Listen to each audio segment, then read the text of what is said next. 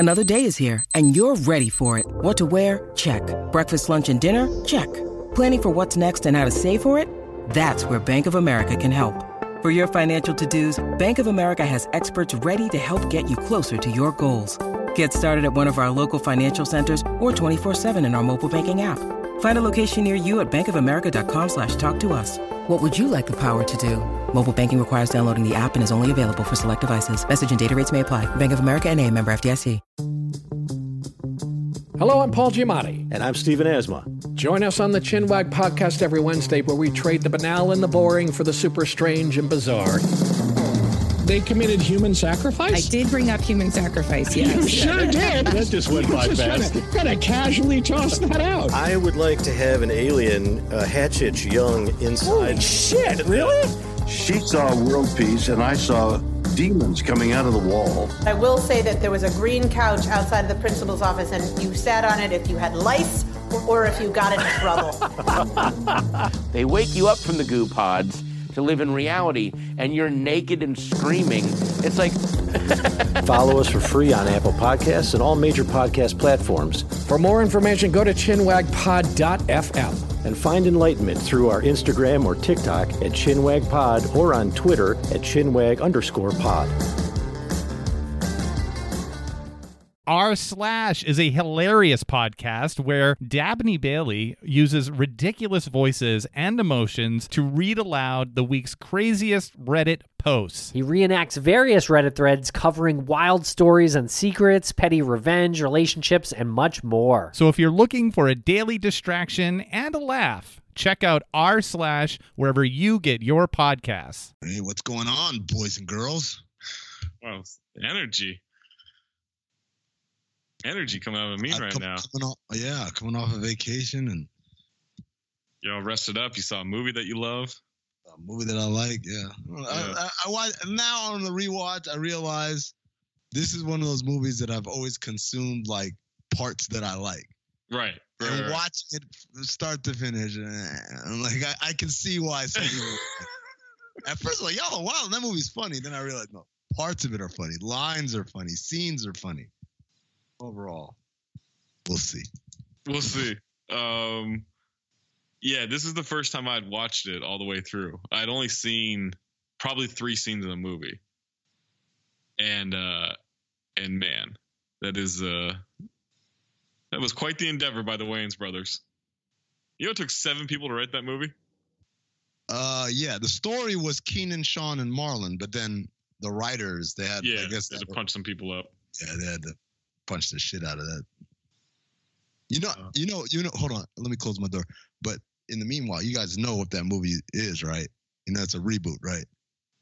A reboot of Some Like It Hot, starring. Oh yeah. Oh. Yeah. No. By the way, I realized it the first time I ever saw the movie. Oh, did you? Yeah, because it's there's too many parts that are just exactly like Some Like It Hot. The only difference is in Some Like It Hot, they're running from the mob. Well, I guess we could get into this with the. Yeah, it's interesting.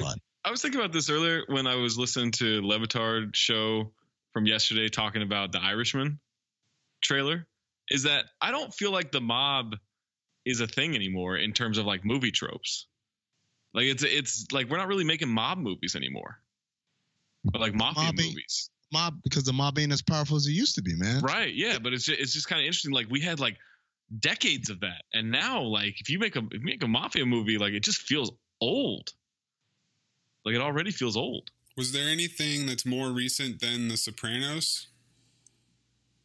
Like other than like Gotti? No, and it got to be contemporary. Yeah, but that's not a period piece like Gotti. Oh, it's not a period piece. Oh man. Yeah, I guess The Sopranos would be it.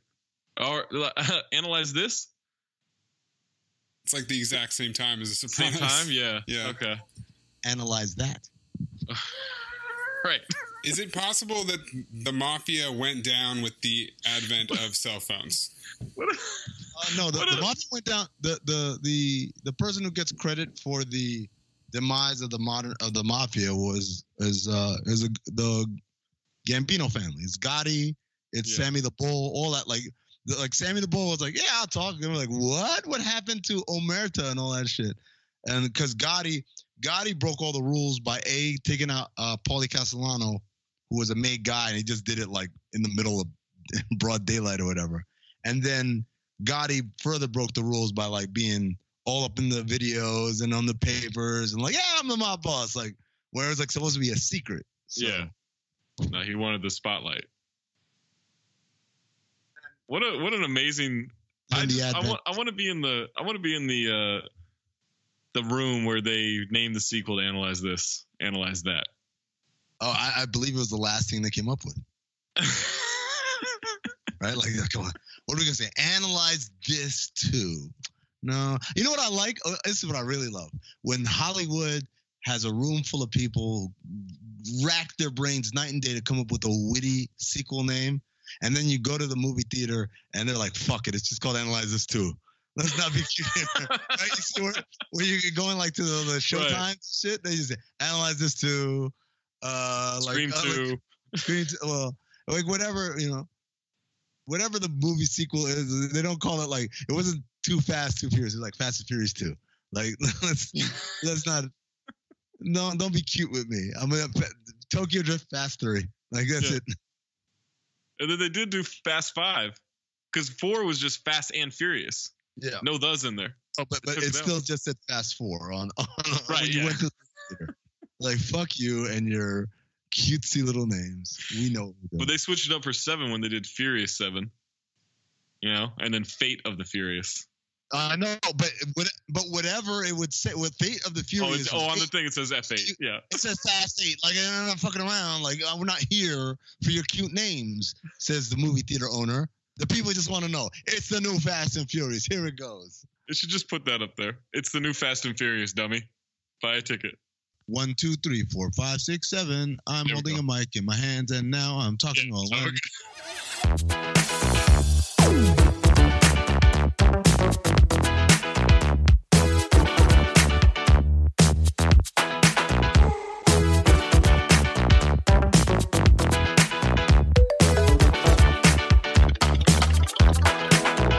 Cinephobe, the podcast where we break down the movies you're afraid to admit you love. I'm Zach Harper, joined by Amin Al-Hassan, Anthony Mays, pushing buttons on the show.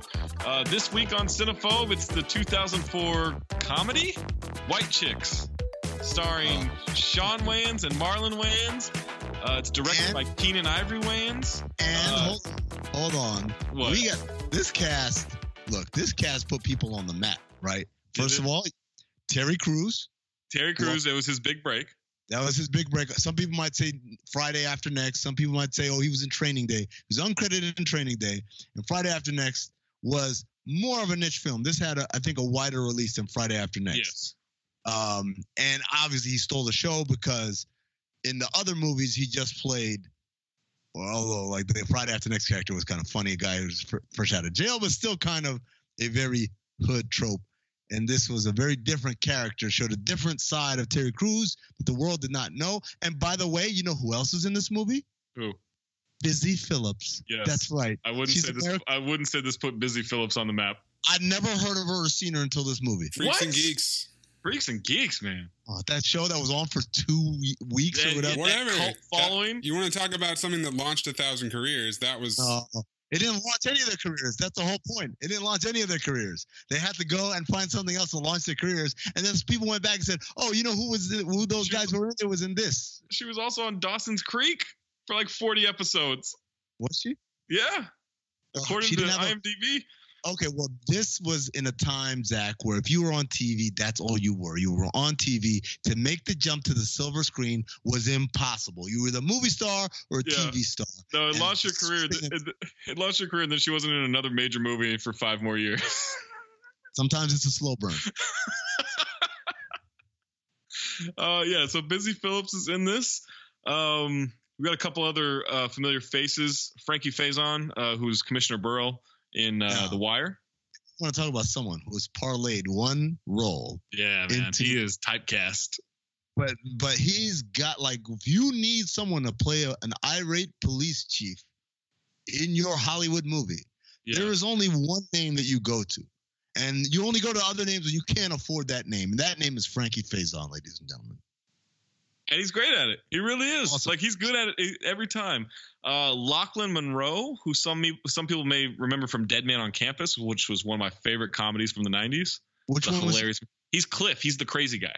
He's like the weird, like the crazy, like the guy like who frat bro who wants to like fuck everything and everything. Yeah. Gotcha. Yeah, that's who he's in Dead Man on Campus. Oh, he's the panty sniffing. He's the white FBI agent. The white FBI agent, and then also the guy who plays Vanderfeld or whatever. Yeah, John Hurd. Yeah. Yeah, but he has like a drug problem, right? No, he's dead. Oh. So well, he might have had a drug problem that led to him dying, but he died like 2 years ago? Last year? Something like that? 2 years ago. Yeah. There you go. Yeah, he's the dad from Home Alone. Yes, he is. Pretty good cast. It's not a bad cast, and again, directed by Keenen Ivory Wayans, written by the Wayans brothers. Here's the synopsis for White Chicks. 2 disgraced FBI agents go way undercover in an effort to protect hotel heiresses, the Wilson sisters, from a kidnapping plot. Here's the thing that surprised me. I mean, there's no tagline. All these movies have taglines. I looked. There's no tagline for this movie. It's White Chicks. It was just need. Sean Wayans and Marlon Wayans are white chicks. That was the whole movie poster. That's a tagline. I guess that's okay. I guess that's the tagline. $37 million budget for the movie, grossed $70 million in the U.S., $113 million worldwide. So that's a big hit. Yeah. Well, blockbuster. Yeah, that's extreme. Before we get into the rest of this movie and spoilers and all that, you can find White Chicks. It's available on Showtime if you want to stream it. Really quick fun fact. I told you guys before we started recording, or maybe you guys are going to use it anyway. Either way, this is actually a reboot of a very famous movie called Some Like It Hot that was made back in the 50s. It starred Tony Curtis. It starred Marilyn Monroe. I believe that was her first. Jack Lemmon. I believe that was her first acting role. I'm not sure. But it's a very similar, very, very, in some places, almost identical plot. Save some small differences. For instance, Some Like It Hot. It's 2 musicians who are on the run from the mob because they witnessed the St. Valentine's Day massacre. Yeah.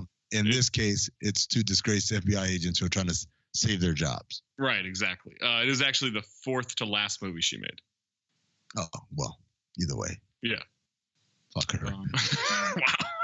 Homewrecker. Wow. Whoa.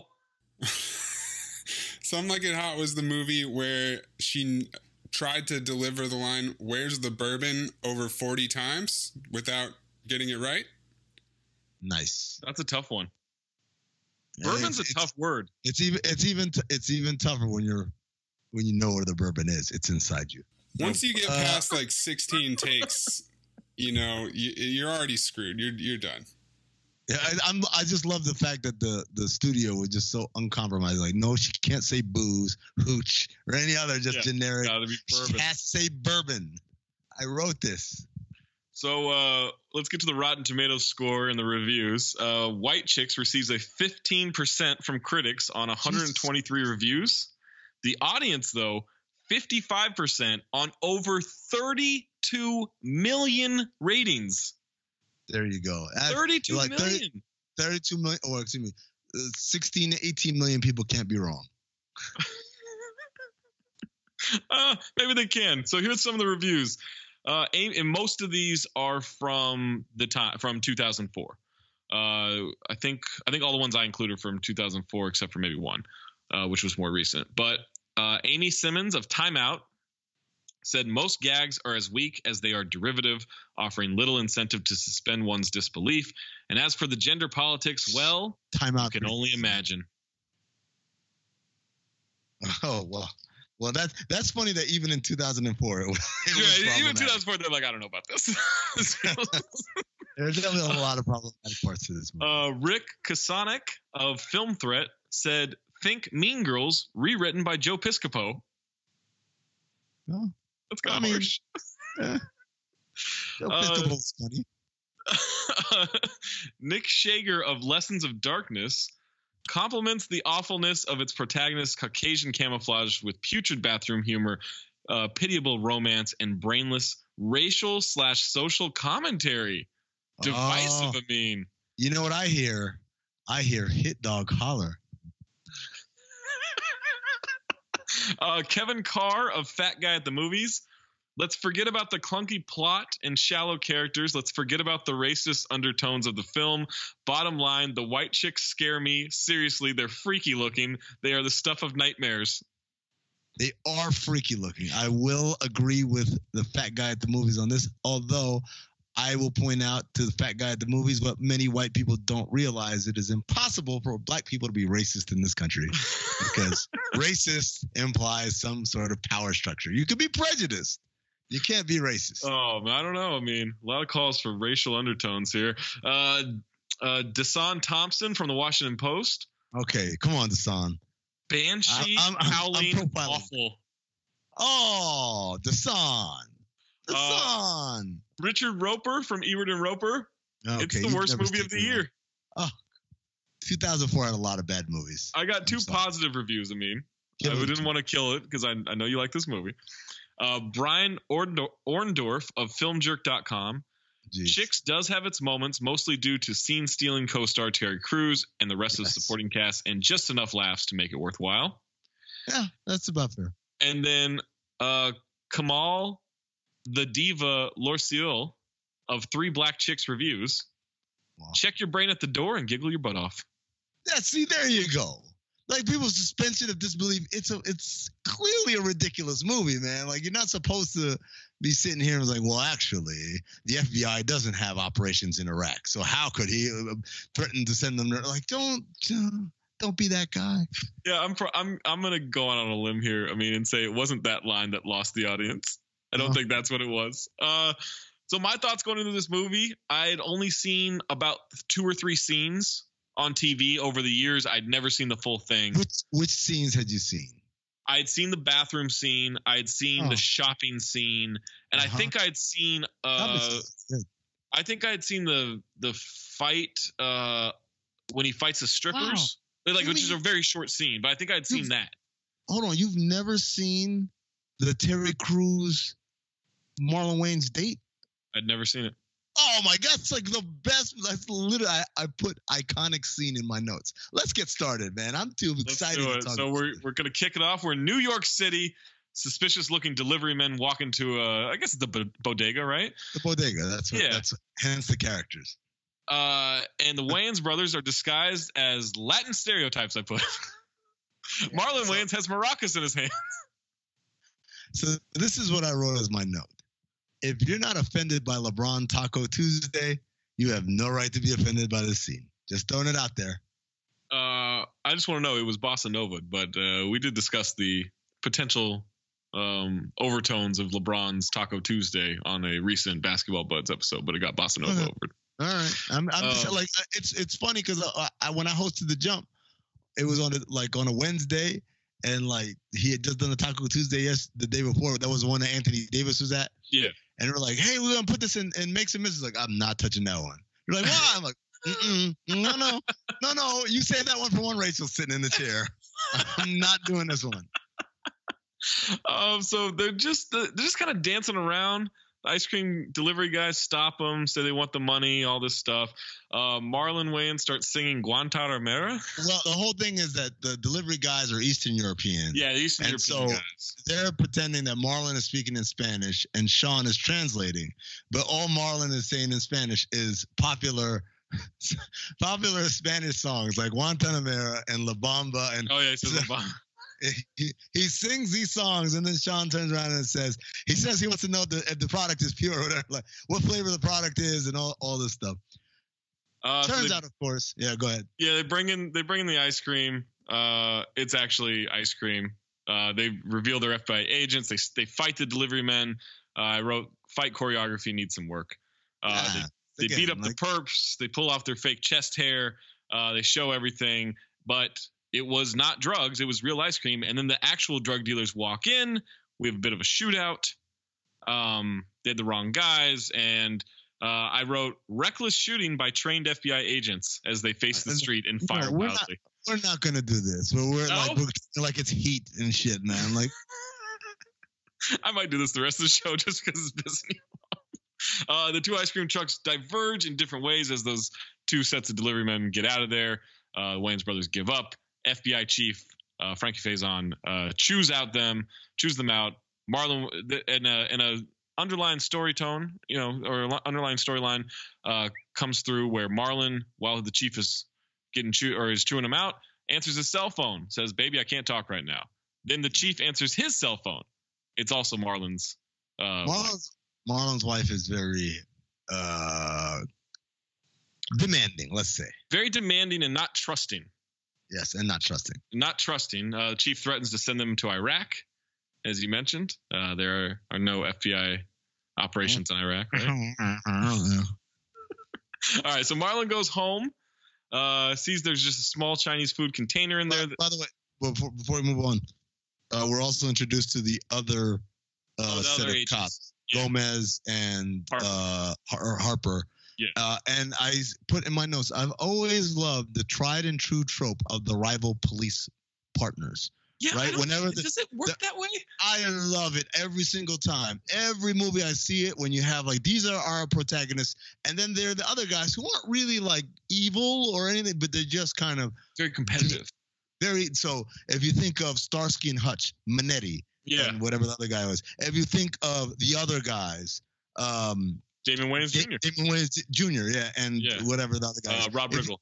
Rob Riggle, that's right. And then I wrote, what was the first rival police partner movie? And I think it's Beverly Hills Cop, where they don't get a banana stuck in the tailpipe. Remember that? Did Police Academy have rival cops, or was that more hazing? That was hazing. Okay. And then by the time they got to, I think, Police Academy 2 or 3, there was the other guy. Remember I can't remember his name, but they put the glue in his shampoo, and he's shampooing his head. But he wasn't really a rival partner with someone else. He was like the sergeant that everyone hated. Right. Remember? Yeah. They put the glue in the shampoo, and his hands are stuck to his hair, and he comes out all naked and stuff. Yeah, that wasn't quite the same. That was just like the hard ass, like that was more like Hogan's Heroes or whatever. Yeah, I guess it probably was Beverly Hills Cop. Yeah, that's the earliest one I can remember. And they never miss. I've never watched. No, it's always good. It always works. It always drives the plot forward. So Marlon sees he doesn't have much of a dinner there. He turns around. His girl says she's been waiting for him all night. That she was worried about him. He says, it's 8 p.m. What do you mean all night? She's convinced he's cheating on him because it took him 8 minutes to get from the bar back home. Yeah. Well, first of all, MapQuest says it should be 6 minutes. What took you? Why are you out so late? And he says late, and he looks, baby, it's only 8 o'clock, and they pan to the clock. And at that point, I think anyone watching this movie has to know, okay, we're going to be a little ridiculous. Right. It's going to be ridiculous for fun's sake. And I was like, I laughed. That was a legitimate laugh for me when he says, baby, it's 8 o'clock. What are you talking about? That's a legitimate laugh for me. And then she references MapQuest, which I put throwback. Because, man, we've talked about this, I think, on an earlier pod. But, like, MapQuest used to be a big deal. Turning out MapQuest directions used to be such a futile kind of exercise, man. I mean, it was so disappointing. It was disappointing, and the pressure to pay attention. When you're driving and you look, you're going through notes. It's like you're going through notes. And if you had someone navigating for you by reading the notes, you're like, hey, you paying attention?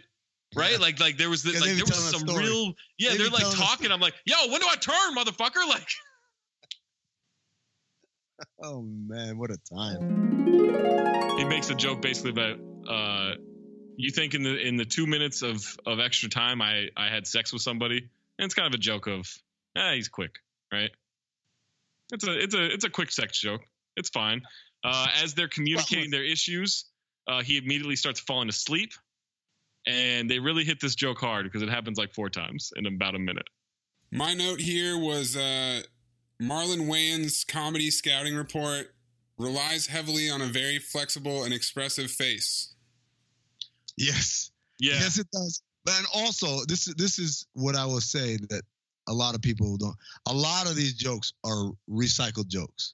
If you ever watched the Wayans Brothers show, if you ever watched In Living Color, if you ever watched some of their other movies, Don't Be a Menace, a lot of these jokes are recycled. Like, for instance, we're going to come up to it in a second, but Marlon face against the glass. Yeah, that's a staple. It's a staple, yep. So I think that's part of my issue with this movie is because I used to watch the Wayans Brothers show and I loved it. I thought they were, and obviously Living Color is like one of the most iconic shows of all time. I feel like they mailed it in on this movie. A lot of their movies. I mean, look, it's the problem is here's the problem with Wayans Brothers movies, right? Other than Don't Be a Menace and Mo Money. Like, Mo Money, the ones earlier, I'm Gonna Get You Sucker. I'm Gonna Get You Sucker was like a that's like a legitimate parody. Yeah. But I'm saying, like, it was, I would say it was in the same neighborhood as Airplane in terms of, like, you understand what you are making a parody of, and you have a lot of attention to detail and nuance, what makes it even more funny. It's not unlike what I said the first time I saw B-Dot, Brandon Armstrong. Yeah. His first videos he used to do at his uncle's house in Atlanta, they were so detail driven that it was like, yo, you really pay attention, man. You're not just saying, oh, he likes to do this, da-da-da. And then Don't Be a Menace was successful, and they came out with Scary Movie, and Scary Movie was more inclusive in terms of a cast. It was a movie that was geared to a wide audience versus Don't Be a Menace, which is a very niche audience. Right. The attention to detail wasn't quite there, and the absurd overtook. And that Scary Movie made a shit ton of money and was a smash hit. And then after that, like, they didn't really have to try. They mailed in everything. Yeah. And then that bred the whole sequence of Not Another Teen Movie, Vampire Suck, all these other parody movies that you see that are just non sequitur jokes that aren't even funny and all that. That was all because Scary Movie was half-assed and very successful, and that's why they all came out. Much in the same way that now you see all these parody people like, oh, like Raptors be like, and then it's just like a guy pretending like he's quite like shooting a shot and then having a stone face. Like, look, I'm Kawhi Leonard. There's no attention to detail. It's very low-hanging fruit. It's not funny at all. Right. Yeah, I completely agree with that. So, all right, now we get into the real plot. FBI is worried about the Wilson sisters being kidnapped. This is clearly a play on the Hilton sisters. In fact, they almost called the movie The Miltons. Or no, they almost called the family the Miltons, because it was a play on Hilton, and they thought that was a little too on the nose. Right. But nobody wants to pick up the sisters Again, from the. In 2004, Paris Hilton, for our younger, huge. Yeah. Oh my God, one of the biggest. Like everywhere. Kardashians now, like that's what Paris Hilton was like back then. Yeah. And Kim Kardashian was the ugly friend. Right. Her assistant. Yeah. Yeah. Yeah. She was Paris Hilton was the Dr. J to Kim Kardashian's Michael Jordan. That's what I was. Trash bags. No. It was like Paris Hilton was Paris Hilton was the Wally Pipp. Ooh. Wally Pipp was the shit. People forget that. He was the shit. Yeah. And then Lou Gehrig took over, and then it was a rap after that. Same thing. Paris Hilton was the shit, but then just so happens Kim Kardashian was better at that field. Yeah, and Kim will probably have a disease named after her, right? Yeah. At some point. So that's possible. Ready. So nobody wants to pick up the sisters from the airport. They're all avoiding it, which means the Wayans brothers are going to get it because they want to get in on this case. They want to be more involved, especially after their fuck up at the bodega. I then put a note. I just noticed Marlon Wayans is wearing 2 hoop earrings. Yes, he is. That was alarming. Yes. Because that's just not something you see anymore. Yeah. Well, you see it one place. In Charlotte, North Carolina. You do, you go to Charlotte Hornets game, you'll see a very large black man with large jeans on. Oh, he's not going to be around? No, I don't think he's going to be around this year for more than maybe a Terry Rozier game or two. We get introduced to Ted Burton, who's the assumed kidnapper. And what I say here is, why is Ted a nickname for Edward? Yeah, so this is my thing about Hal versus Al. So Al is short for Albert. There is no Halbert, right? Ed is short for Edward. There is no Tedward. I know there's a Theodore, but now we're getting rid of an H. I don't get that. I think I get Theodore turning into Ted, because we just basically got rid of like a lot of the gunk in the middle. There's a lot of letters in Theodore for no reason. Ted, I can do that one. But Edward, why are we adding a letter here? No, we're adding a letter that does not already exist in Edward. Why are we doing that? That's a good question. I mean, maybe it was Edward Theodore Burton. Maybe he just went by Ted. No, but then I'm not saying for this character. I've seen it before where people who are named Edward have the nickname Ted, and I just don't get it. Yeah, I don't understand that either. But the Wayans brothers are stuck with babysitting the sisters. There is a moment where Sean Sean Wayans says he wants to be on the streets. He doesn't want to babysitting these women. And Marlon Wayans calls him. He says something like, Blackie "Calm Chan. down, Blackie Chan." Yeah, you'll get your chance, Blackie Chan. Yeah, Yeah, I giggled at that. These are like the little lines that they put in there that are, if you've watched any Wayans vehicle, they will often refer to people with with some sort of adjustment to a popular person. Right.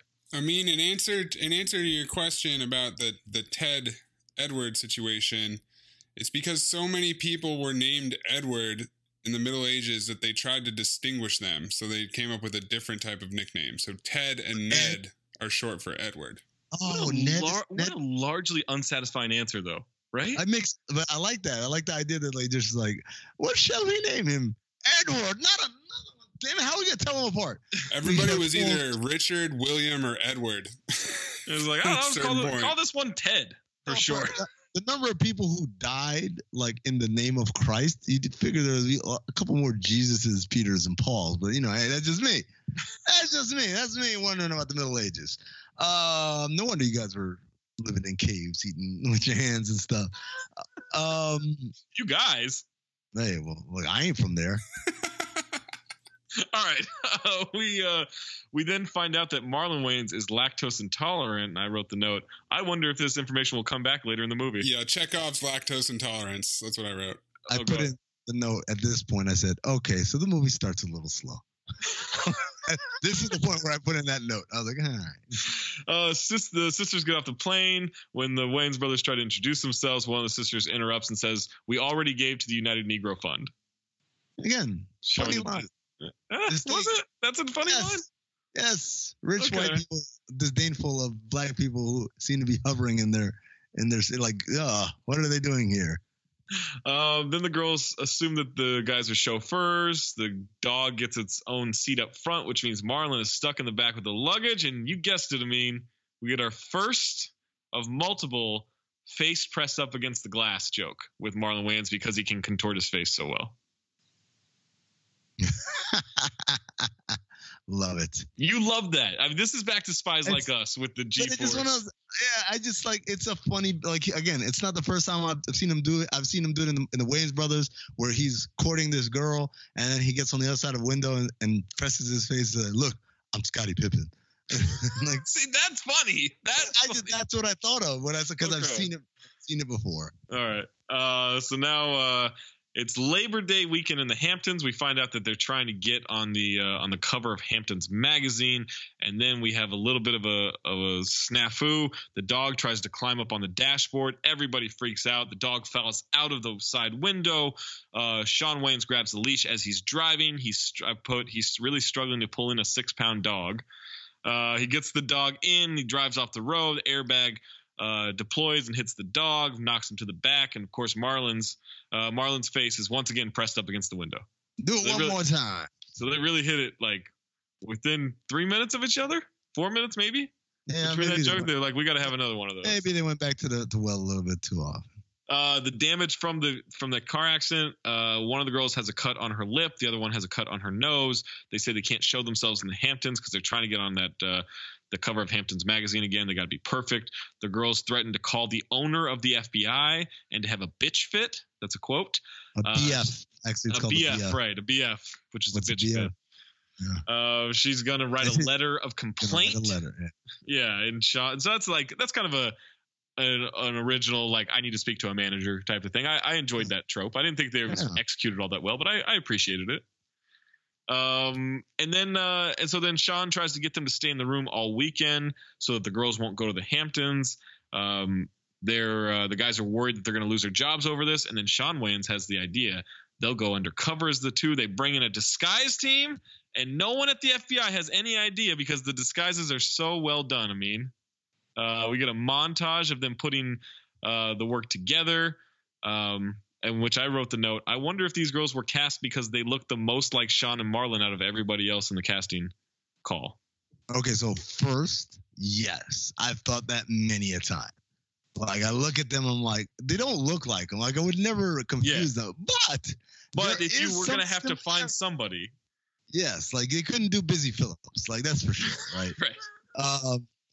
But the great thing about this scene is, first of all, I say there's a line in here: "If I lose this job with these good benefits," and let me tell you, every black person who's ever been employed somewhere with benefits has had that thought go through their mind when their employment has been jeopardized. If I lose this job with these good benefits, think about it all the time myself. I work at the Walt Disney Company. We get pretty good benefits.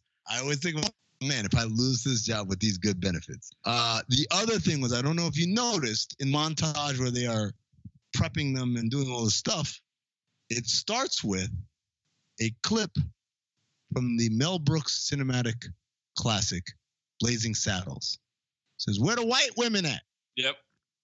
Starts with that. That is the direct quote from Cleavon Little in Blazing Saddles that they just ripped the sound and put in there. So fun fact, I once walked into a Vegas bar at the Hard Rock Hotel to meet up with Jade and a bunch of everybody. And when I walked up to the group, I did yell, "Where the white women at?" And Jade spit a beer into Justin Verrier's face. Made him do a spit take. So Blazing Saddles. Not really a fun fact, but I did enjoy the tip of the hat to one of the greatest movies of all time.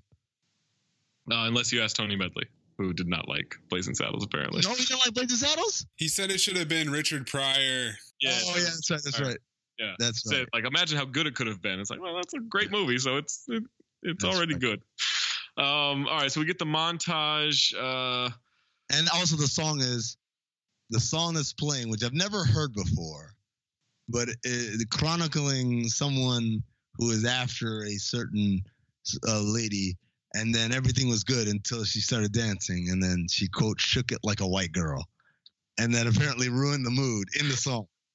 And so I just thought that was hilarious. There's a little layer to that. We find out that they're not going to use prosthetic bodysuits. Instead, they're getting spray painted with white body paint. And then I wrote, "These two look like nightmares. It's extremely unsettling.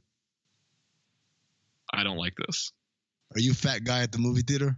I'm not fat guy at the movie theater. Because that's exactly what he said, right? I know, but these are the notes I wrote. Okay. Well, all right.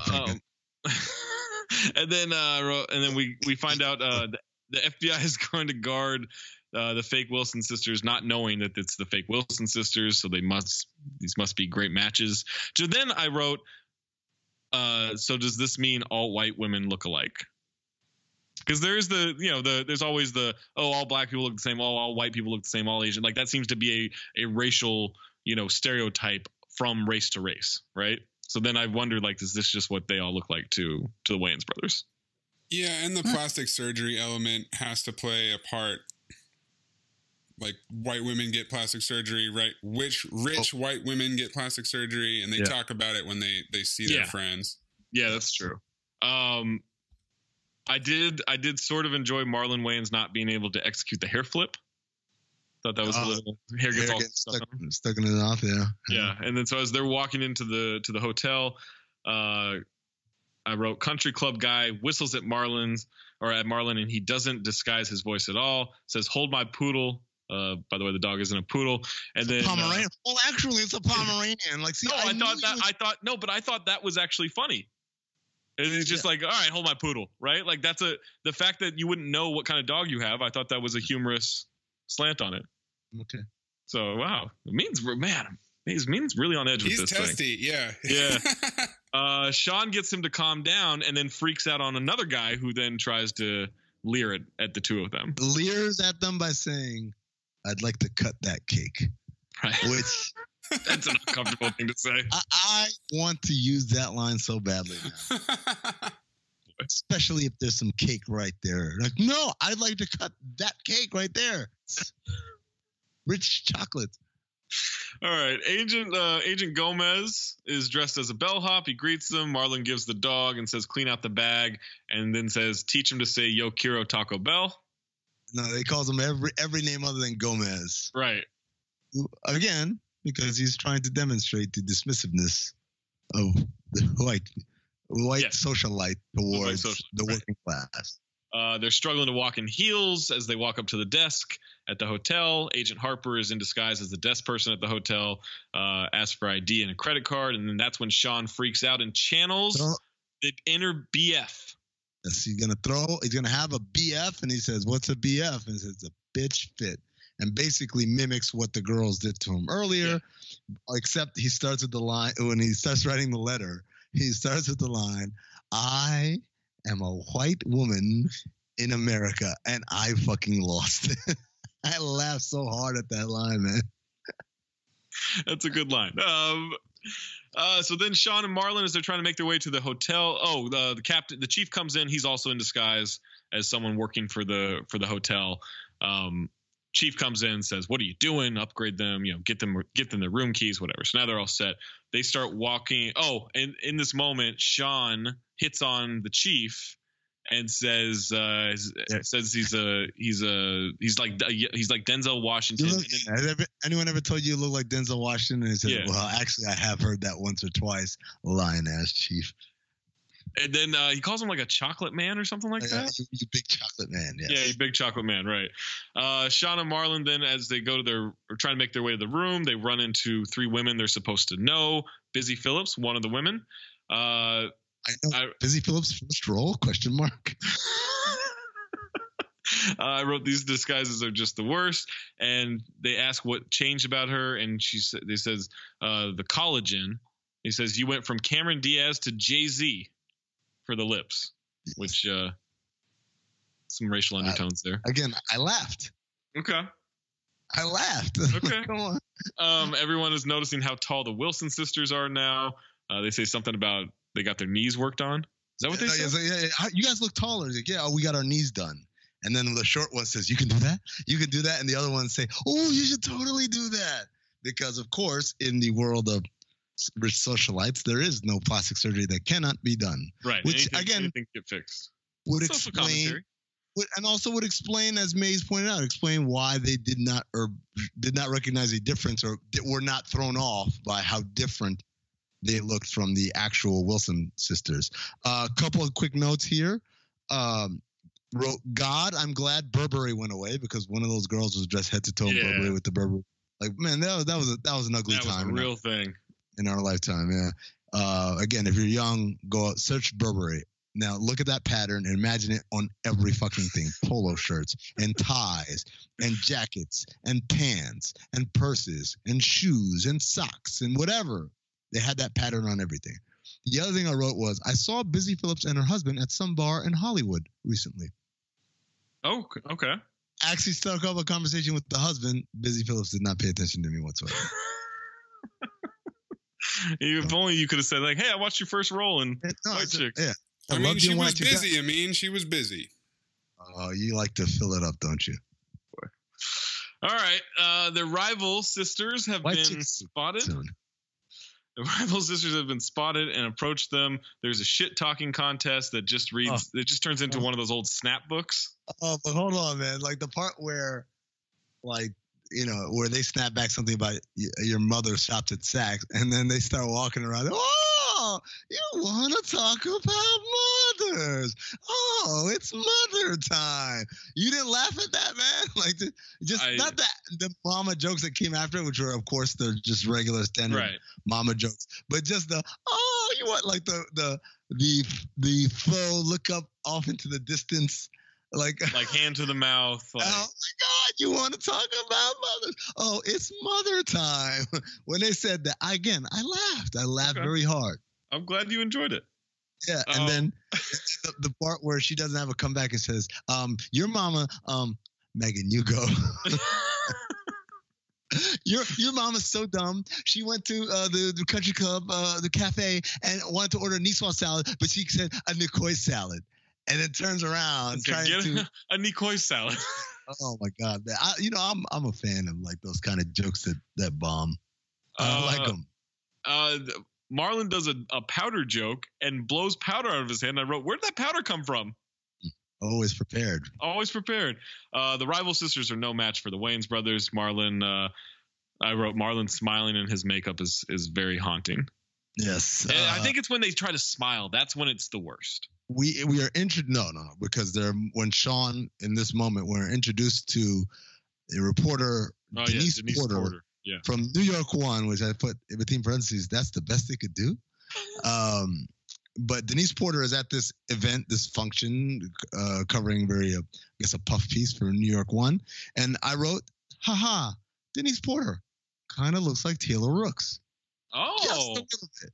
Just a little bit. Like I would not be a white chick's character and confuse the two for each other, but there is a semblance there. I can see that. Yeah, I think that's fair. But in the scene where I introduced her, Sean, forgetting that he is in drag, right, approaches her and has the look of like, girl, you look good or whatever. But in that makeup, that is way more haunting than when they smile. Yeah, that's pretty bad. Terrifying. Yeah, that's bad. I was terrified. We also get another Agent Gomez joke as he is now dressed as like a caterer, walking around with a tray, and she calls him Wolfgang Paco. Yes, Wolfgang Paco. Great. Marlon eats a bunch of these hors d'oeuvres. At one point, one of the girls tells him to slow down on the cheese, and he discovers that there is dairy in this product, and then has to rush to the restroom. But that's all white women do. They go to the bathroom together. Yes. And so when he walks into the bathroom, there's a woman walking out, and he knocks her out the way and says in his own speaking voice, "Move, bitch." And I laughed because it's just that little line. So I didn't laugh at that one, but I did laugh at one later on when he's on the date. And I can't repeat the line, but we'll get to it. Oh, yes. I know exactly. I have the line. I will. Don't worry. It's ready. It's ready. And I will let you deliver that line. But I then put this note. Have either of you either taken a loud dump in a public restroom or witnessed a loud dump being taken in a public restroom? Both. Yeah, me too. Yeah. Tell your story. Well, I've done both. Like I've heard someone really struggle through one before, and I've struggled one through before. But like I get to a point where I just don't care. Like there is an initial like, oh man, I can't believe they're gonna hear this, and then at a certain point I realize everyone does this. Why am I worried about it? And I just let it fly. Well, see, it happened to me at the ESPN LAPC one, like on that fourth floor where the studios are, and people are coming in and crew people I work with basically that I will have to see eye to eye. And so I'll get in there. You know, I'm really, I don't like public restrooms, so I got to put down I don't either. do a little thing and kind of like, you know, get myself situated. And right as I sit down, I hear the door open and I'm like, oh God. So then I try to like quietly take a shit, which really doesn't work well. All it does is kind of like keep pinching the shit. Right. But here's the funny part. At some point in my efforts, it won't actually be shit. It'll be a really loud fart that'll just come out. Like it has that echo that reverberates on the inside of the bowl. And I'm just like, well, I guess the charade is over. Yeah, at that point, there's no turning back, right? And you can't silently do that. You can silently pee. You can't silently do that. Like I can't make noise. It sounds like a potato gun. Yes, it does. Yeah. So we get a couple minutes of him just shitting wildly. Means not done talking about taking shits. Because I've witnessed a loud shit being taken, and it happened like one of the nastiest. It was like the bathroom of a club, and I was just that's not good. Come on, man! Like, come on! Like at that point, you just gotta leave. You can't. I don't. Well, I mean, sometimes you don't have the time. My cousin once took a shit in a club bathroom that did not have a door on the stall. No. That's the point where you can't do that. He claims it was early in the night where the traffic wasn't that high in the bathroom. No. Absolutely not. Could you do it? Anyway, could you do it without a door? Honestly, I'm really good. I rarely ever take dumps in public. My body is trained either at home or if I'm staying in a hotel, in my hotel room. I can probably count a handful of times the number of times I've done it like in a just straight up random place. At work, I feel like because I'm more comfortable and because they keep it very clean in there. Shout out to the custodial crew. I'm comfortable enough to go there. But like if I'm out like at the mall or whatever, like it won't even occur to me, or to my body that I need to take a shit. So it's funny that we spent so much time talking about this because I've like kind of discovered over the years, and it's just reinforced whenever I get across a scene like this. bathroom humor just doesn't do it for me in movies or shows. Really? Like it just doesn't. Like I think the last time it did it for me was like Dumb and Dumber. Wait, Austin Powers didn't do it for you? Where Tom Arnold is in the bathroom. Yeah, that's a good one, but that's a twist on it, right? Yeah, that's not just like, oh, here's some shitting sounds. Like it's him like, who does number 2 work for? Like there's a little bit more to it. There's a little bit more comedy to it. Like he's grunting and it sounds like he's taking sure, yeah, but just the straight up like, oh, this guy has diarrhea. Let's make this as loud as possible. Like that just doesn't do it for me. Like I hated it in Bridesmaids. When you whistle, what movie is Battle Shits from? You sunk my battle shit. Yeah. That was Euro Trip? Two hot British girls. Yeah, yes. I think that's right. Oh, no, Harold and Kumar. Oh, Harold and Kumar. Yeah, that's right. Hey, Clarissa, do you want to play Battle Shits? Oh, my gosh. We haven't played that since back at camp. I know. Wait for it. Okay, so we get a couple minutes of bathroom. Yeah, it lasts a little too long, but yes. So now we get Terry Crews showing up. He's a professional basketball player. Oh yeah. He likes white women. Tony, hand me my boots because I'm about to go skiing. Yep. He falls for Marlon immediately. Starts hitting on him. Tells him once you go black, you're gonna need a wheelchair. And then at that moment, a girl in a wheelchair rolls up and says, "Hi, Terrell." That was my favorite part of the whole movie. Pushes her away. That is a legitimately funny part. I laughed my ass off. Yeah. That was the hardest laugh. I rewound it, and then I laughed again. She keeps talking. Yeah. As she's pushed away. And it's clearly a voiceover. But again, this is kind of like, this is where I feel like, okay, this is the don't be a menace. Like, I'm going to get you sucker vibes right here. Where we're we're going to put layers on layers and layers of jokes here. Right. And lean into the absurdity. You missed one of my favorite lines, though, where he says, and Tony, his buddy, who's, by the way, they're the Wayans brothers' best friend. Grew up with them. He's been on the Wayans brothers show. I thought he looked familiar, but I couldn't place him. He's played guest roles on the show multiple times, playing different characters. That's how you know that's their boy. Right? It's not like, hey, so and so is back. It's like he plays someone else. But anyways, Terry Crews' line is something along the lines of, "Oh, it looks like Santa's making his list early this year. Let's see, are you a naughty or nice list?" And then, Marlon Wayans tells him to basically go away. And Terry Crews says, "I'll take that as naughty." And Tony, his assistant, writes it down, "Naughty," with an exclamation point. I just fucking thought that was funny.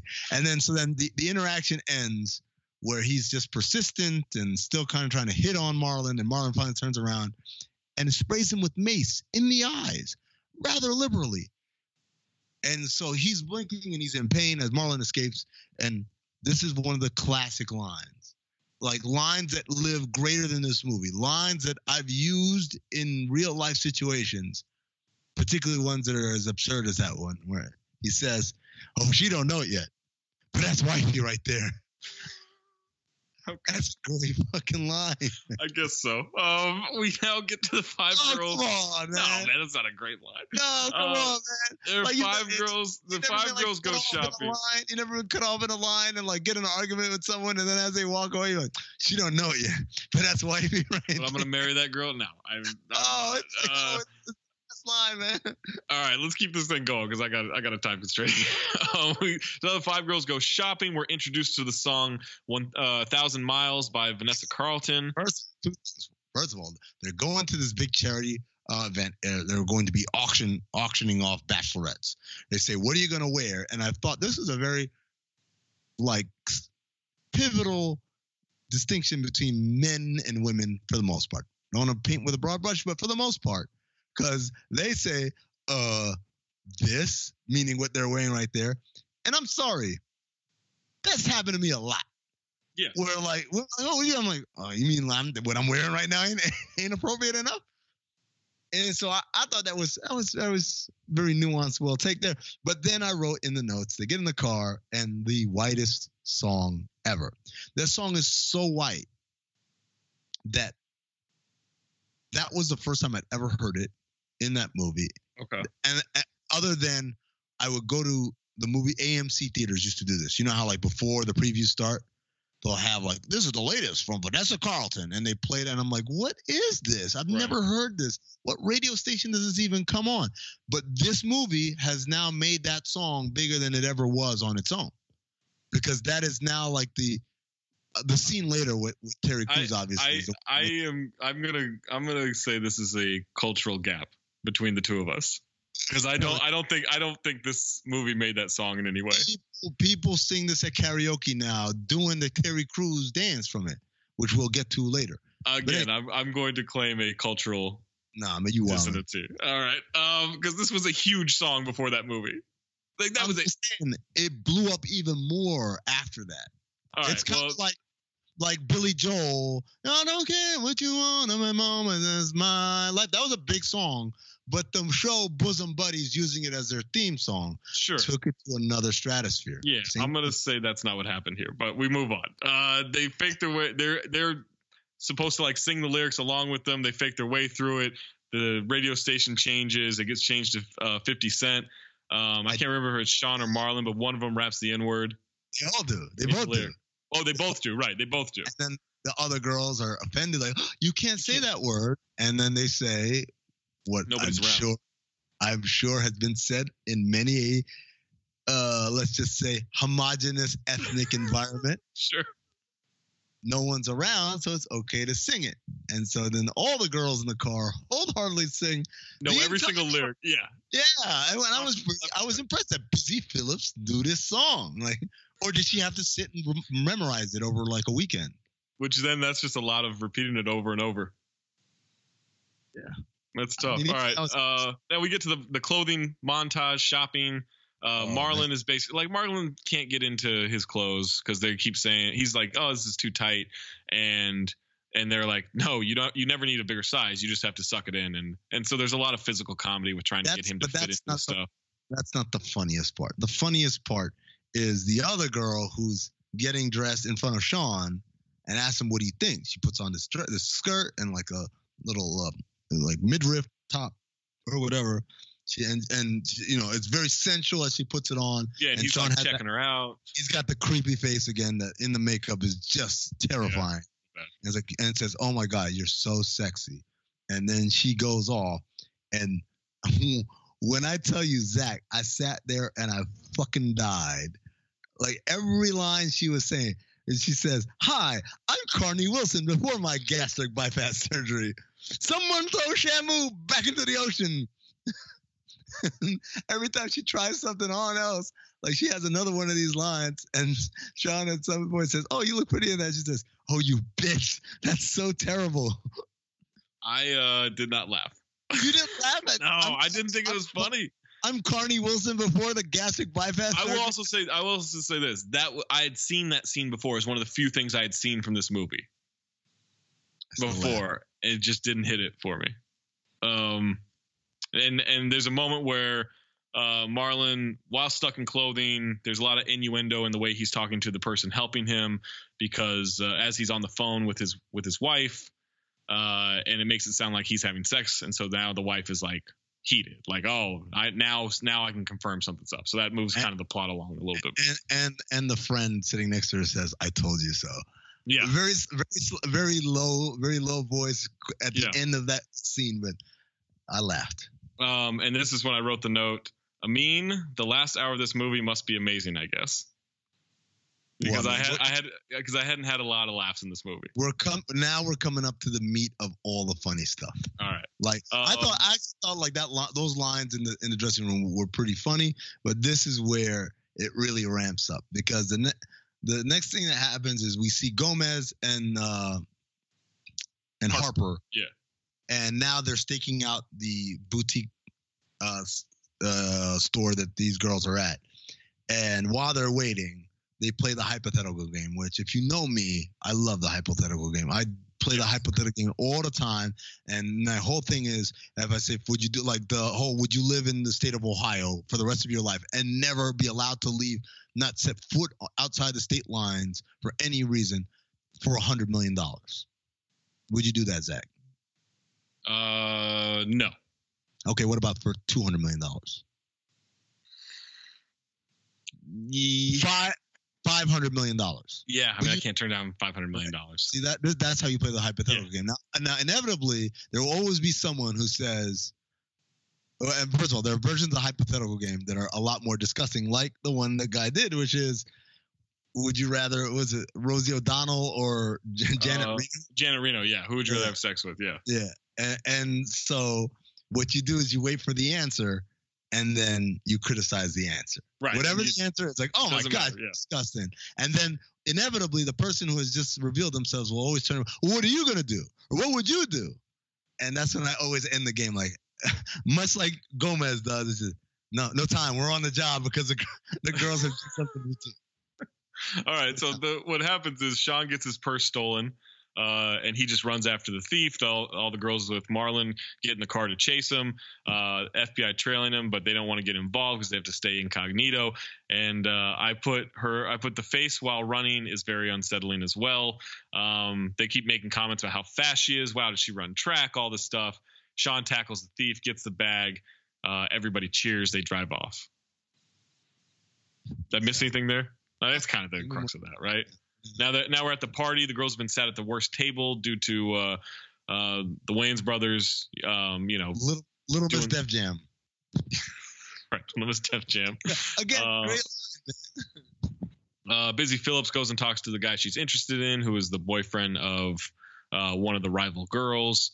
Marlon puts powder on her face, hilariously, and never, like, I don't know, rubs it in or whatever, never spreads it across. So it just looks like she's done a bunch of cocaine. Party is a date auction. One of the rival sisters gets a record $20,000 donation to go on a date with her. And then Marlon goes up there, and Terry Crews wants to get involved and wants to buy a date with her. And Sean tricks everybody into a bidding war.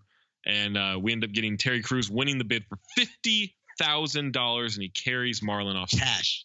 $50,000 cash, right? And he said, at which point he does a little dance after he wins the auction. I don't know. Right. I like everything Terry Crews does is funny to me. I don't know. I do like Terry Crews. I love Terry Crews on Brooklyn Nine-Nine. I think he's hilarious. All right, Sean and Marlon now in their normal appearance in the hotel room. The other girls try to crash it for a slumber party, and they delay them enough to put on the stuff. But look, you can suspend belief a little bit, but they had to spray their entire bodies with white paint and get the masks right and everything just by themselves. How long would that have taken? How long of a wait is that? Oh, come on, man. Am I looking too much into this? Yes, you are. All right, fine. Moving along. Kidnappers come in and try to take one of the sisters. Sean takes them down, but it turns out these aren't kidnappers. They're just strippers. Now we go to the beach. I wrote, the movie is only half over. Terry Crews shows up to, quote unquote, go hunting. Sean starts snooping around and gets out of his disguise to go hit on the reporter who he notices at a bar. He's wearing a suit at the beach, trying to look rich and famous. And he sets up a date with her by pretending to be Latrell Spencer, which is Terry Crews' character. Right. I put in the note, this is pre the internet lookup days, right? Right, exactly. You couldn't have just easily Googled that. Yeah, and so the two he pays two little kids to come up to him while he's talking to her and say, "Yo, Latrell Spencer, you're my favorite. Can I get your autograph?" And he says, "Stay in school" and all that. And I wrote in the note, by the way, this absolutely works. Not the paying part. I've never paid anyone. Right. But I have had inadvertently, I'm just at a bar minding my business. Somebody comes up and says, "Whoa, no, how can I take a picture?" I'm like, "Sure." And then as they leave, the attractive young lady is like, "Whoa, what do you do?" And I'm just like, "Oh, yes." That's when I realized, because at first when you're famous, you said the thing, or whatever version of fame I have. Right. The first thing you think is like, "Oh, but the only people who know me are dudes, and this doesn't really help at all." But I realized if it's the right kind of dude, meaning go in, take a picture, fawn over you a little bit, and then be gone in the right setting with the right type of, it gets attention, man. My version of this is I go to the Faded Comedy show every Friday night, and the few times I've taken dates there, inevitably, almost every time I've taken a date there, someone who's a listener of the pod or reads my stuff or whatever, because these worlds kind of intersect, will come up after the show and like introduce themselves, talk about what big fans they are, all this stuff. And then when that person walks away, there is always a change in the mood of the girl. Yeah, it really is. It really like kind of validates like, oh, you do actually do this. Well, no, when they ask you, see, my favorite thing is when they ask, I always downplay it. Nah, it's just a thing. It's like, oh no, it's like, I'm sorry, I don't know who you are because I don't watch ESPN or whatever. Like, I'm like, look, even if you did watch ESPN, you probably would know who I was. I do that all the time because then every additional asshole who comes up to me asking for a picture, it further punctuates like, oh no, he's humble too. Like, it's a great gambit. I'm telling you, I'm gonna start paying people. If you're out there and you recognize me, that you wouldn't take a picture otherwise, I will pay you. All right. Marlon's girl has been tipped off that they're in the Hamptons. She's ready to go bust them. Marlon's going to go on a date with Terry, who he calls Buffy the White Girl Slayer. I did chuckle at that. Great line. Sean is going to go on the date with the reporter.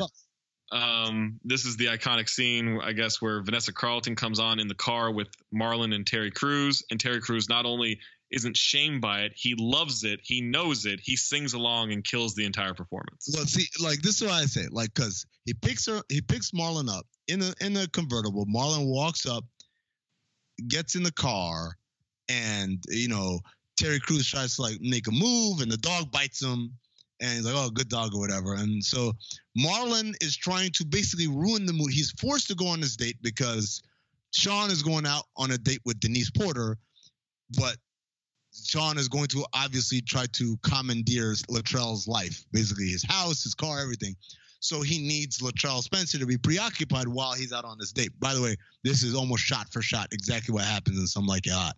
Yeah. Down to the unwanted advances of someone who's completely a buffoon. But Marlon's whole thing is like, okay, how can I make this date as unappealing as possible? It just sounds like, I know, how about we listen to some music? Puts in the CD, plays a Vanessa Carlton song with a kind of checkmate look on his face, thinking, here's this big black dude who's an NBA player. There's no way he's going to like jam. He's going to think, what are we listening to? He's going to be like me in the movie theater listening to the song. Like, what the fuck is this song that they keep playing at the AMC before the movie starts? And instead, he is so in his bag when this song plays.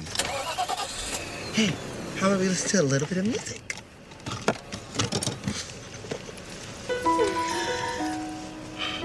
Bro, how did you know? I love this song. Making my way downtown, walking fast, faces past, and I'm homebound. And I need you, and I miss you, and now I wonder if I could fall into the sky. Do you think time went past me by? 'Cause you know I'd walk 1,000 miles if I could just see you tonight.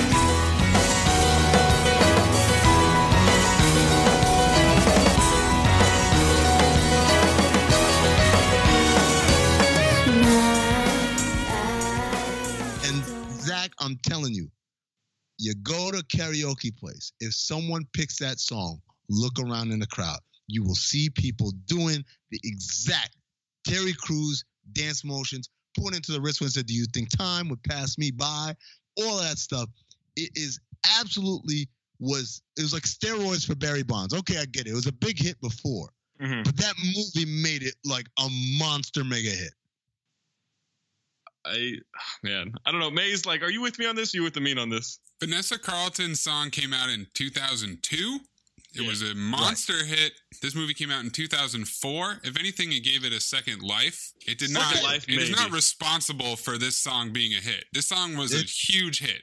It's what people think of now. No one thinks of that song for the sake of the song. When I think of that song, I think about Vanessa Carlton and Michelle Branch being two sides of the same coin, and then both having huge hits. That's what I think about as a white person. Who the fuck is Michelle Branch? I'm a bitch. I'm a love that song, right? No, that's Meredith. Because you're everywhere to me. That one. Oh, that's it. Yeah. Oh yeah. So that was a song from the G Unit mixtape where they say Ja Rule has gone. That's the only reason I know that song, because Ja Rule has gone back to the studio with his CD player to bring you new old hits like this. And that song plays, "You're everywhere to me," and then Ja Rule goes, "To me when I close my eyes." Thank God for Cinephobes really underlining that there are two Americas. If you liked the Ja Rule Duets album, you'll flip when you hear his new album, Ja Rule Duets 2. Ja Rule has gone back in the studio with his CD player to bring you new old hits like this. To me, I say. Yeah, they believe. Check it. What would I be without you? That's the only reason I know that song. By the way, so they get to the restaurant. They jump out the car. Sean is the valet because, again, he has to steal the car. Right. He's got to pretend to be. Yeah. So he's telling Marlon, like, just be cool. I need da-da-da. Terry Crews jumps up, grabs Marlon on the waist, pulls him away and says, "Oh no, my brother, you got to get your own." Which, again, I fucking laughed. I lost it when he said that. Just like I lost it when they're ordering. And he says, "I'll have the chicken, white meat only." I did laugh at that. And he's so creepy. Every one of these lines, man. Yeah, every single one. He's just like he is a predator in every single way. Orders oysters and says, "Did you know that oysters are an aphrodisiac?" Loudly slurps and then apologizes because, "Sorry, my tongue is a little too big." And then his tongue is, I never knew this until I saw this movie. I haven't known it since. His tongue is literally the size of a whale's tongue. It's fucking humongous, man. It is. Like, it looks like it is the width of like a shoe insert. Yes. Like it's huge. Like a prosthetic. What do they call it? Not prosthetic. What are they called? Orthotic. It's like the size of an orthotic insert, right? Meanwhile, Sean takes Denise Porter to the house that is clearly not his, as he struggles to get in, as he sees the Asian housekeeper lady and kicks her out. Yeah, like literally throws her out. But the main funny thing is when they walk in and she looks up and there's this massive, massive portrait of Terry Crews naked, covering his private parts with just like a bear rug or something, right? Yeah, some kind of fur, yeah. And she says, "Who's that?" And Sean looks up and says, "Oh, that big, bald, buff dude with the fur? That's my trainer. Yeah, I put him up on the wall because I want to look like that one day, and it's like motivation. And you ever see Titanic?" And she says, no. He says, "Yeah, me neither. You want to get some food?" This is such a great, he realizes his explanation is so horseshit. Yeah, then he's got to change the subject.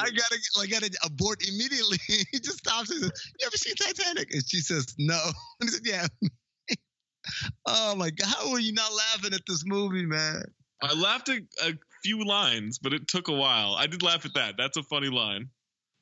He goes on a date, like trying to find the wine. It's clear he doesn't live there. There's a dog that shows up. She says, dog "Oh, you got him. I ain't got no dog." And they says, "Oh, that's not a dog. That's family. It's clearly an attack dog. Its teeth are bared. It's very angry." And he pretends like he's playing with it, even as it's attacking him. The dog drags him out of the room. Meanwhile, Marlon's at dinner, ordering like all types of nasty food, extra garlic, lobster, eating mad nasty. He's got food all over his face. He's talking with his mouth full. Shoving French fries in his mouth, all this stuff. Trying to make himself as unappealing as possible. Terry Crews has to make conversation, says, "You ever watch any of my games?" And Marlon just rips him to shreds, like critiques his game like a dude, like, "Oh, you're selfish and you're this and that." And one of the things he says is, "Oh no," because he starts with, "You're not that great."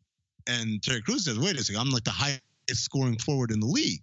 And then he rips apart his entire game. And one of the things he says is, "You can't shoot a 3-pointer to save your life." And I said, White Chicks was ahead of the curve on stretch bigs and, more importantly, efficiency.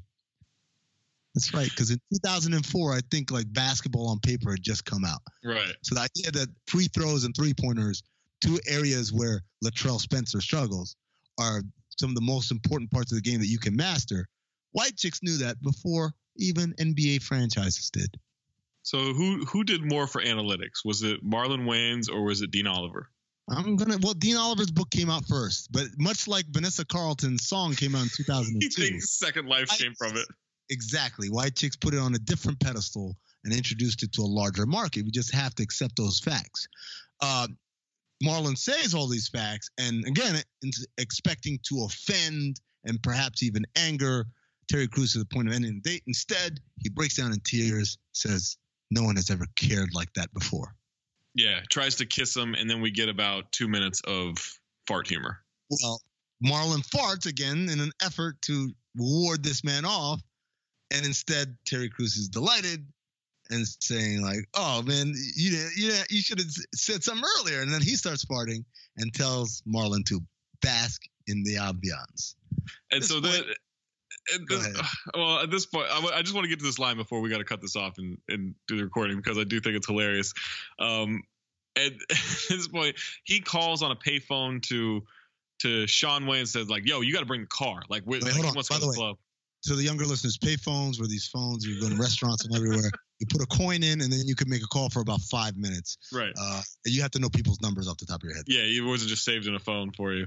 But yeah, it calls is like, "Yo, you got to get the car here. You know, like it's time to go. We're all going to the club. Blah blah blah." And Sean's like, "I need more time." He goes, "No, there's no more time." It's like, all right, fine." And so then Terry Crews off screen says like something like, "Come on, let's go." And then I will let you deliver the line that is said in Marlon Wayans' real voice, not the white voice he's doing. Actually, what Terry Crews says is, "Oh, Cottontail." Oh, right. Cottontail, right. Every line he delivers is fucking gold.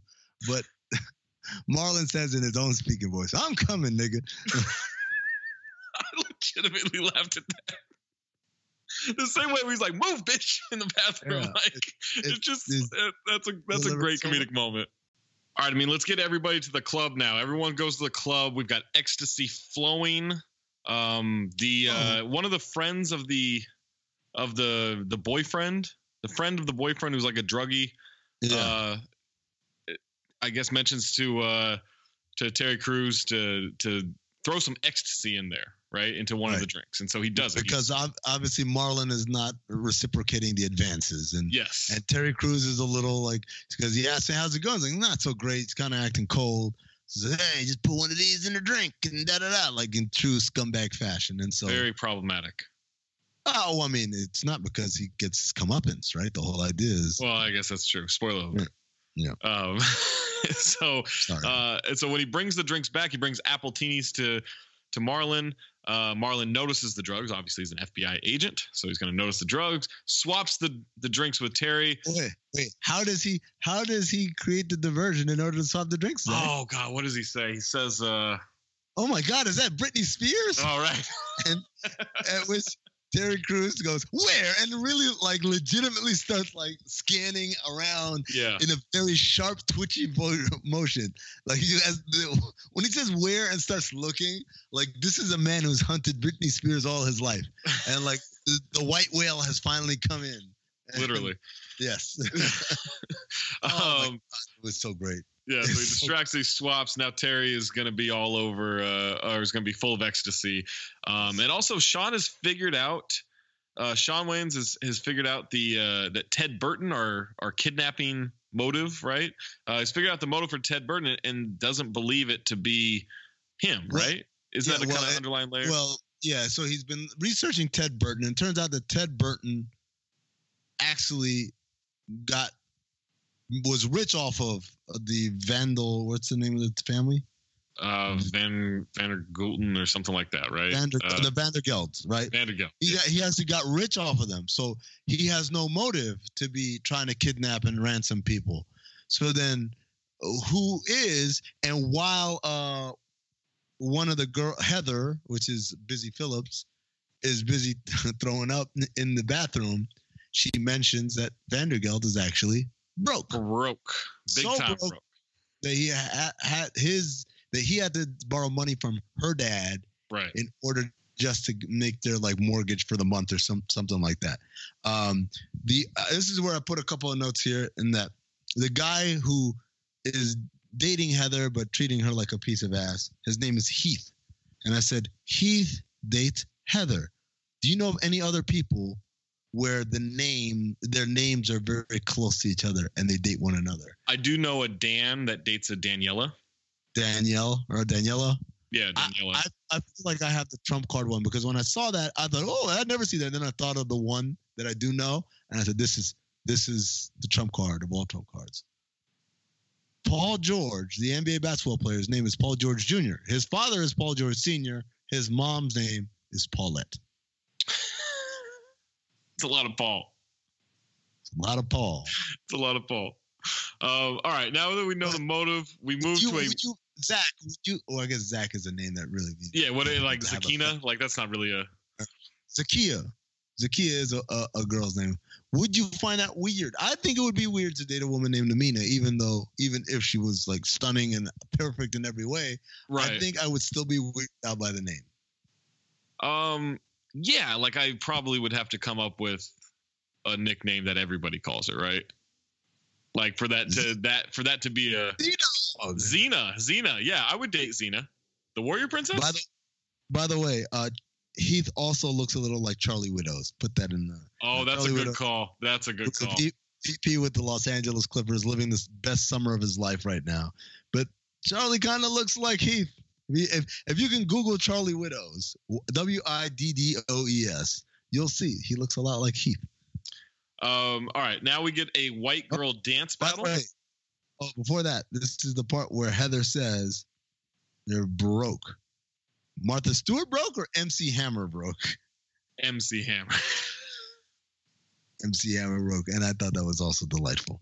That is a good joke. All right, white girl dance battle now happens between the two groups of girls. The rival girls, the Vandergelds, they win. But what? First, they deliver what seems to be a knockout blow until here come Marlon and Sean. Right. And of course, DJ throws on some. By the way, they were dancing the Crazy in Love. Right. Yeah. So when the two groups of girls battle, it was Crazy in Love, and now they throw on It's Tricky. Yeah. And to which, of course, they start to dance very proficiently. Yes. Again, this is a Wayne staple because Marlon's a dancer. This is what I put though. They do a great job of hiding the faces of the stunt dancers during the break dancing. But Marlon is a good dancer, but it looked like he didn't do any of it. Yes, he did the part where he pretends to be a puppet. Yes, because he's very malleable as a. Yes, yeah, he did that part. But yes, the more complex spins and floor work, groundwork is all like a stunt double. Yeah. All the while, Terry Crews, super high on ecstasy, goes out to the dance floor, has his shirt off. He's got glow sticks. He's got a whistle. He's doing the robot. He's doing every rave move possible. He's gone full raver. Oh my God. But again, so fluid. Yeah. Oh God. Yeah. He's so great at it. I'm like, geez, this is not your first rave. Where's Latrell? On the dance floor.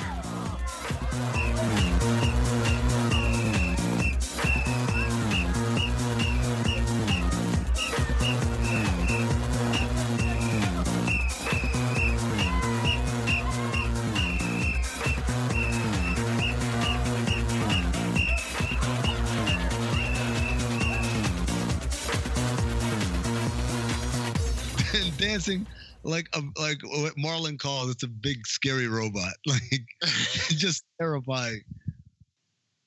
All right, and then he gets his comeuppance. Everyone gets their comeuppance because he winds up in bed next morning with the white guy who told him to drug the drinks. Are they implying that they slept with one another, or that they just feels like it's implied, right? Because they both scream. Yes, I feel like you felt that you had sex if that's the case. All right. Now that ever happened to you? Have I ever been drugged? No. Have you ever woken up and like in bed with someone and like how did this happen? No. Oh, that's a yes. Maze, back me up. No. That was way too long of a delay. No, I've always been aware that I've never had sex and not known I had sex. Hold on, but I asked you and you didn't say no. You went no. That says a huge because I'm racking my brain. I would tell you about, I've had people I regretted sleeping with, but not where I was woke up and I'm like, oh my God, what have I done? I've never had that. Did you have immediate regrets? Yeah, if it was like a friend that I didn't really want to cross that line with. Have you ever had regrets during? During? What? Oh yeah. Yeah, what am I doing? I mean, I've faked multiple times. Oh, just to end it? Just to get it over with. Just to be like, all right, I'm not enjoying this. This isn't good. Yeah. I got to get out of here. This is, even though this is probably better for the pod that you do with Angie Treasure, I'm going to ask you to please reenact a fake orgasm for us, for our listening benefits. I mean, obviously you have to be wearing a condom, right? Yeah, that is key. And it's just, you kind of. I don't think it's key. I would say no, it's key. It's harder. I would say it's harder with the condom. Here's why. Fake? Yes. Absolutely not. So much easier. Why. No way. No way. Because here's why. If you're wearing a condom, there is no reason to pull out. Hence, you have to keep it in there. Hence, how do you present a reasonable facsimile of the, for lack of a better word, throbbing sensation that they also feel? You're gonna have to ask them because they bought it. Oh wow. You just kind of work your way into it, and then you fake the coming, and then you just get out immediately and go straight to the bathroom. That way, there's no looking, there's nothing. It's still hard. No, it's not. It's an optical illusion. Then you do the Stewie Griffin. Oh my God! Look at how much. Oh, it's so much. Oh. Yeah, but I've probably done that 3 times in my life. So is there a noise that accompanies? Oh yeah, you got to fake the moaning and all that shit. The noise. Give me the noise. It's probably something along the lines of like, oh, here it goes, I'm coming. Or something along those lines. You actually say here it goes. No, I'll say I'm coming. I'll say I'm gonna come. Like a train conductor. All aboard. Yeah, all aboard. Last stop. Last stop. Definitely not faking it, Bill. Boom, boom. You've never faked? Nah, man. Is this not a common thing? I've stopped.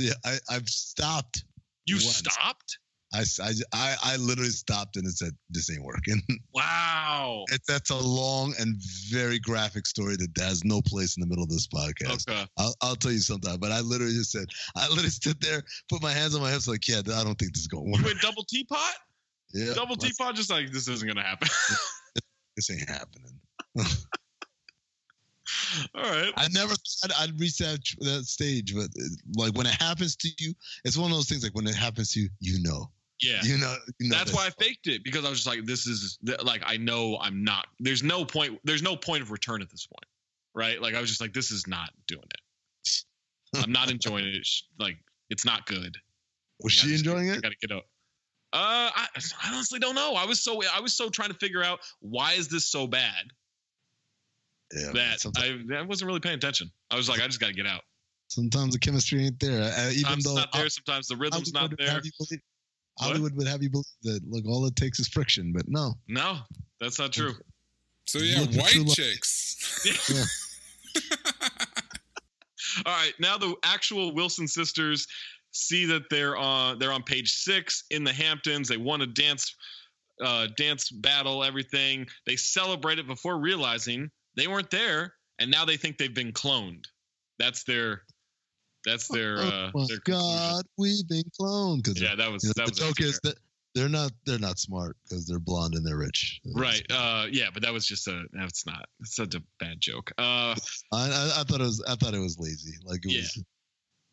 Marlon's girl gets to the Hamptons because she thinks he's been cheating on her. Bangs on the door, catches him with a bra and lipstick on.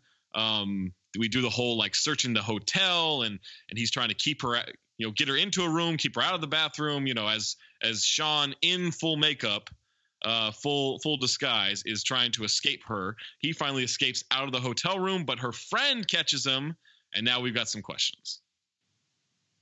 Yeah, and it seems now that Marlon is into some really, you're just sleeping with this ugly white girl. I was like, no, you don't understand. Baby, I'm not cheating on you. He's a man. Right. And then that just makes him, of course, look even weirder. Yeah. Because of 2005 or whenever this movie came out. Now the actual Wilson sisters end up at the hotel. The agents catch them. They thinking that it's the Wayans brothers. The chief wants to have a word with them. Let me see. That's when they try to expose them. Yeah, try to expose them and try to pull the wig Austin off. Powers. Why won't this wig come off? Right. They He's a man, baby. Yeah. Rip down the pants and review that there is no penis. All that stuff. And so there's also the part where they rip off the shirt and then they're impressed by the breasts, and the girls take it as a compliment. Like, right, exactly, because that's exactly how that would work. Chief, the chief is now onto them, onto the Wayans brothers, fires them. Marlon is mad at Sean. We've got real friction here. Yeah. We get revealed that the dad of the girls of the Vandergelds, right, and the boyfriend have been in on this kidnapping the whole time. I wrote the note here. I'm not entirely sure what the plot is at this point, but there are 15 minutes left.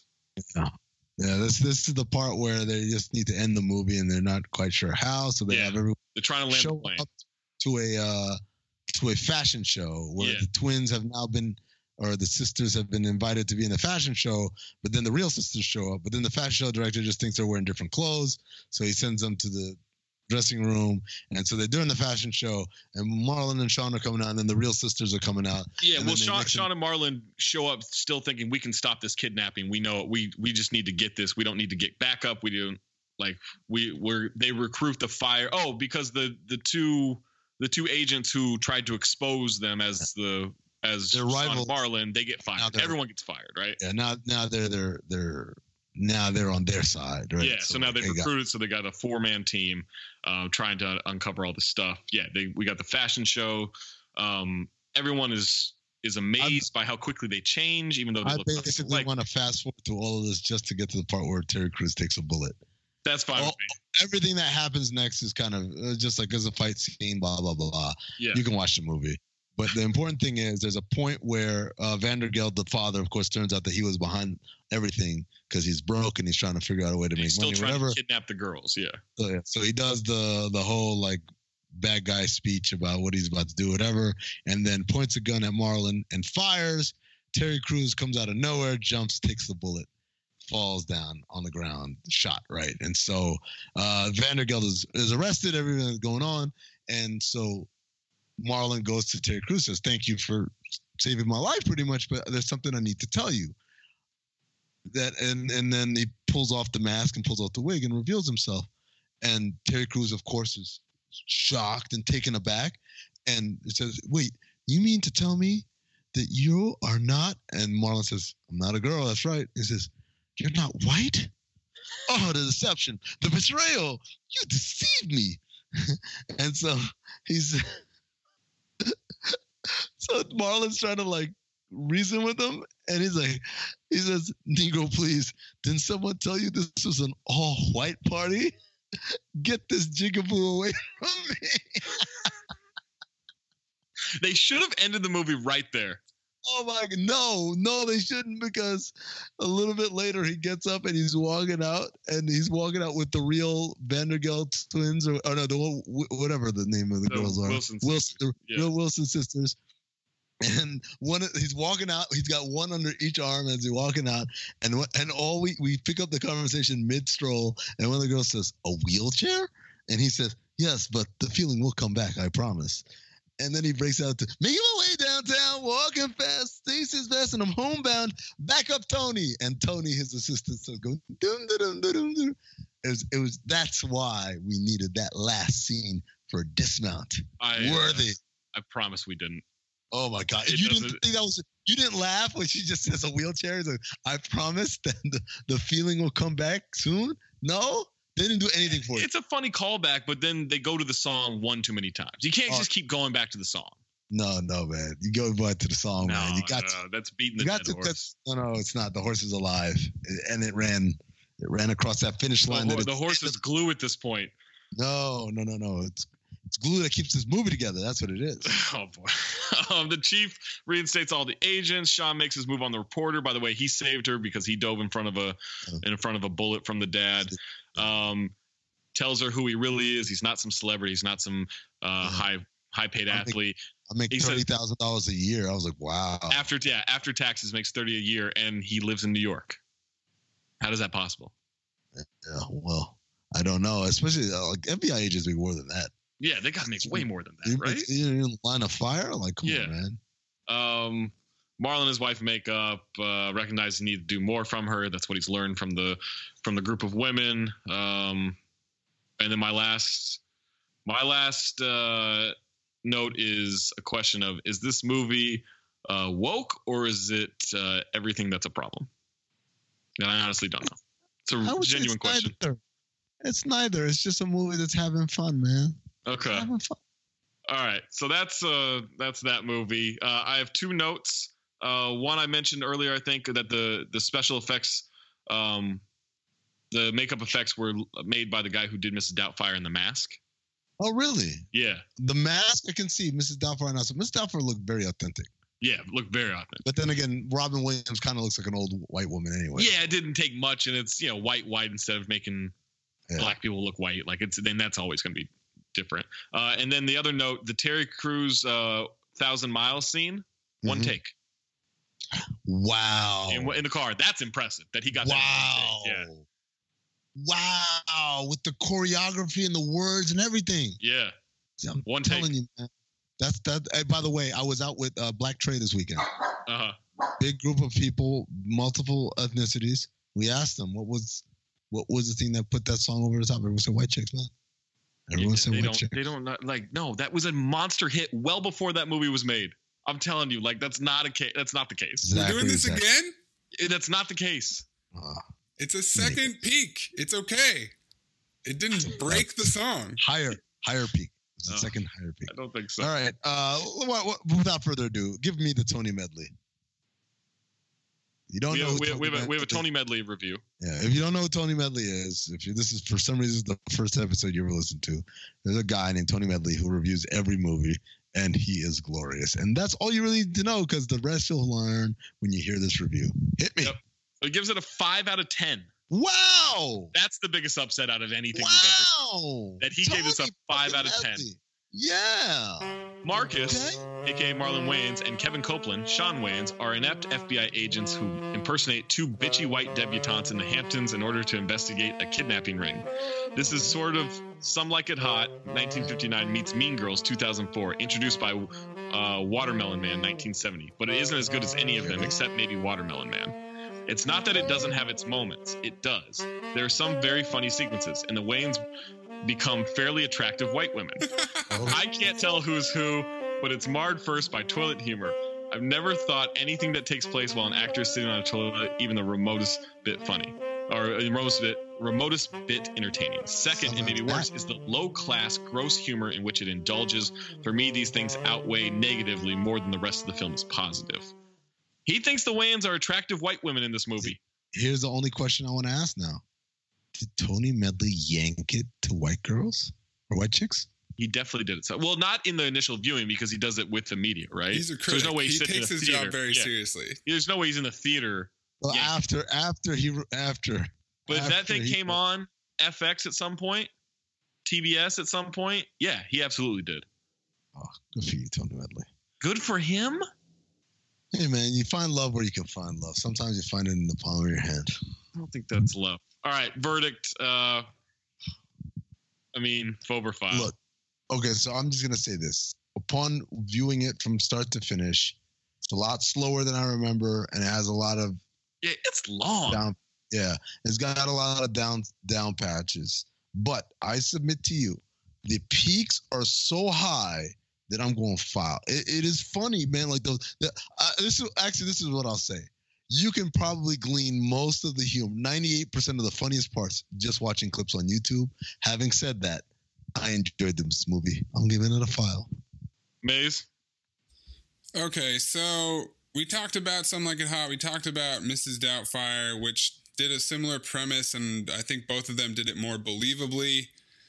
The premise of this movie pushes my willing suspension of disbelief to its limit. I'm just not buying it. They don't look like white women. It kind of ruins the movie for me. I can't get past it. Human. They look terrible. Yeah. I don't even care if they do it as well as Mrs. Doubtfire or something like none of that matters to me. What matters is I want it to be funny. Terry Crews is a shining star in this movie. He got a career out of it. He's fantastic in it. I think he's great. It's not enough. The Wayans brothers humor doesn't do it for me. The costumes really don't do it for me. I'm out. Phobe. I can even buy the commentary that look, they all look alike. All these white women look alike. That's why that's the layered joke of these. I feel like you're getting caught up in the looks department and how they look. Me? No, I'm addressing what Maze said. Okay. In that, so if I think back on it and I'm trying to be objective and actually do a good job of assessing this, I can buy a layered joke that it doesn't matter how hideous Sean and Marlon look. There's going to be some faction that believes, hey, they look like the sisters, right? Right. I think that's part of the humor involved, or the intended humor involved, I would say. And so, look, I've been shitting on this movie a lot, right, throughout this episode, and I'm trying to be objective and I'm trying to assess it properly. But I would never watch this movie again. What? I don't even know that I would watch the clips. What? Yeah, it's just not. There's no moment that is funny enough for me to be like, all right, yeah, I want to see that again. What? It's a phobe. She don't know it yet, but that's wifey. What? Tony, hand me my boots because I'm about to go skiing? The scene in the car, you got to watch this. You never want to watch that again? I saw it. I'm impressed that it took one take. That's impressive. You're out of here, man. You're out of here. Leave your comments if you agree, phobe or file, in this Discord or on Twitter. The big bald buff dude with the fur. That's my trainer. Do you watch Titanic? Come on, man. Oh my God. Yo, thanks for subscribing to the Patreon. Tell your friends about it. We've got a lot more of these. We've got Snark Hoops. We've got Bomb. We've got Woke Bros. We got all that good stuff, right? We got all the TV book club and all that stuff. Should we do a quick cinephobe at the live show in San Francisco? We absolutely should. So let's figure out a scene of a movie. Oh. Or what? I got one for you. Yeah, because that's what we did. That's what we did in Chicago. Yeah, we introduced it before before the podcast really came out. We hadn't made a podcast at that point, right? It hadn't dropped yet. Yeah, no, we had. So. Had we? It had dropped. Yeah, we had 2. That episode had dropped, and we just took that portion because it was. Oh, that's right. Yeah, we did it well. All right, yeah, we'll do that again in San Francisco. So October 12th at the Independent. Tickets. I think we have a couple tickets left. VIP's gone. Check countthedings.com, but I think there might be some tickets left. There might be a couple left, but I think we're basically at capacity and sold out. So you may have to get them secondhand through the Discord. If not, and there's still some available, you got to get them now because this show is, if not sold out, it's about to be. Except if you're Tony Medley, you get in. Tony Medley, open invite. You can come review the show. And but we're gonna bring you up on stage and ask you to explain why you wanted to fuck Sean and Marlon Wayans as wife. Making my way downtown, walking fast, taking fast, and I'm homebound. And I want you, and I miss you, and now I wonder if I could fall into the sky. Do you think time would pass me by? Oh, 'cause you know I walk 1,000 miles. If I could just see you. tonight. That song was great 2 years before. No, it wasn't.